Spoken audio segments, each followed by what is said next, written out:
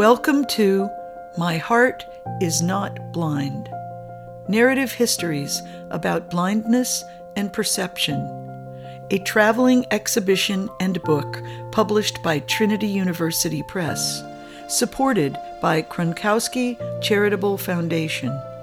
Edited and hosted by Michael Nye.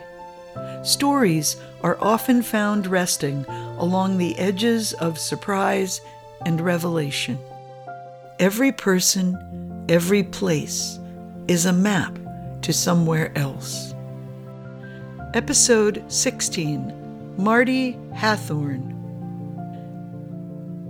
I do like learning. That makes life interesting. As a matter of fact, I had, as a child, a photographic memory.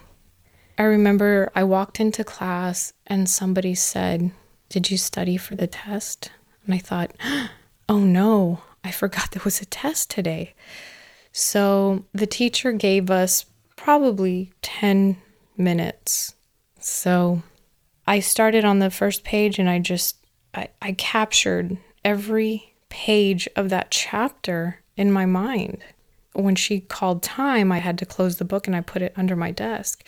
And I remember reading the test question, then searching for the answer in the book in my mind and actually seeing the pictures and the captions and the little notes in the margins and the colors, and it was all there.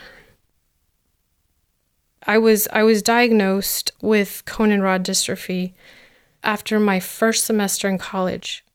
I remember walking into the doctor's office, and this was after many tests run on my eyes, and so I was coming in for the results. He seemed very cold to me, very cold and almost heartless.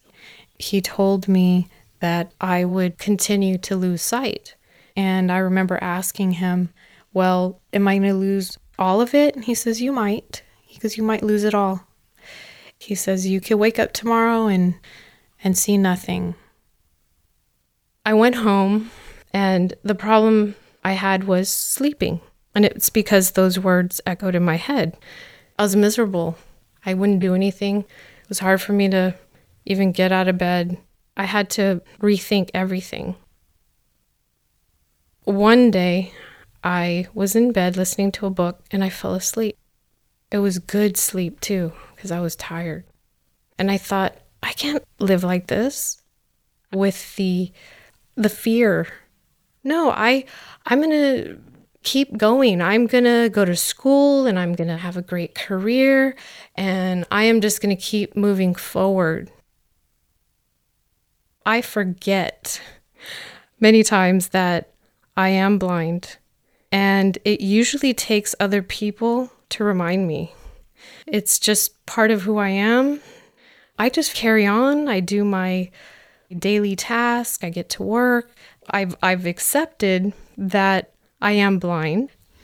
You'd be surprised at how resilient or how quickly your body and mind can adapt to change. I get frustrated when my intellect is questioned. Oh, you can't see. Okay, let me talk down to you so you can understand what I'm saying. And it's happened more times than I'd like. That surprises me. How amazing it is to have a child, to be a mom. I remember feeling her with my hands, just studying her arms and her fingers, long, skinny, thin fingers, but just they'd go on forever.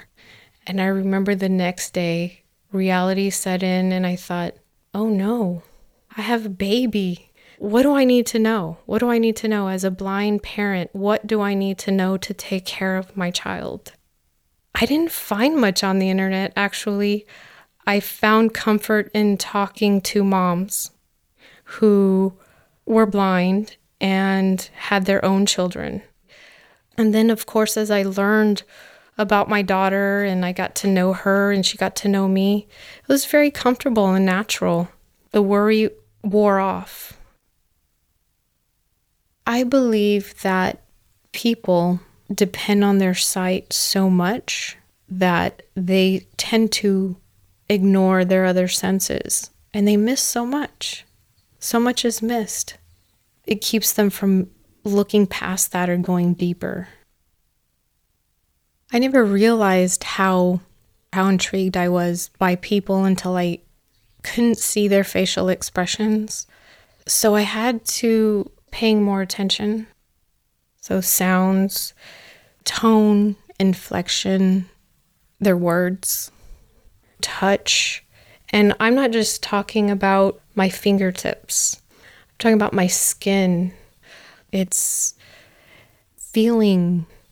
There's so many ways to experience moments to their fullest. Marti, thank you for your careful and calm voice. Your contemplative perspective is important. Marti has earned her MBA with a concentration in information systems and works as an analyst in information technology. She believes deeply in making technology accessible for everyone.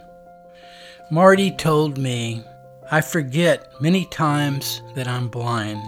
It usually takes other people to remind me. As a child, I had no visual impairment at all. We had a tall tree in our backyard, and I remember thinking, what does everything look like from up there? I climbed the tree and looked at our backyard, our house, and the street from that perspective. It was just the greatest thing. Today, visualizing images in my mind's eye is a big part of how I function being blind. I still like to imagine places from a bird's eye perspective." Join us next week. 2 new episodes will be released. Please subscribe, rate, and review this podcast. You can also go to my website, michaelnye.org/podcast, for portraits and transcripts. There are so many ways, different ways, to experience moments to their fullest. Thank you for listening.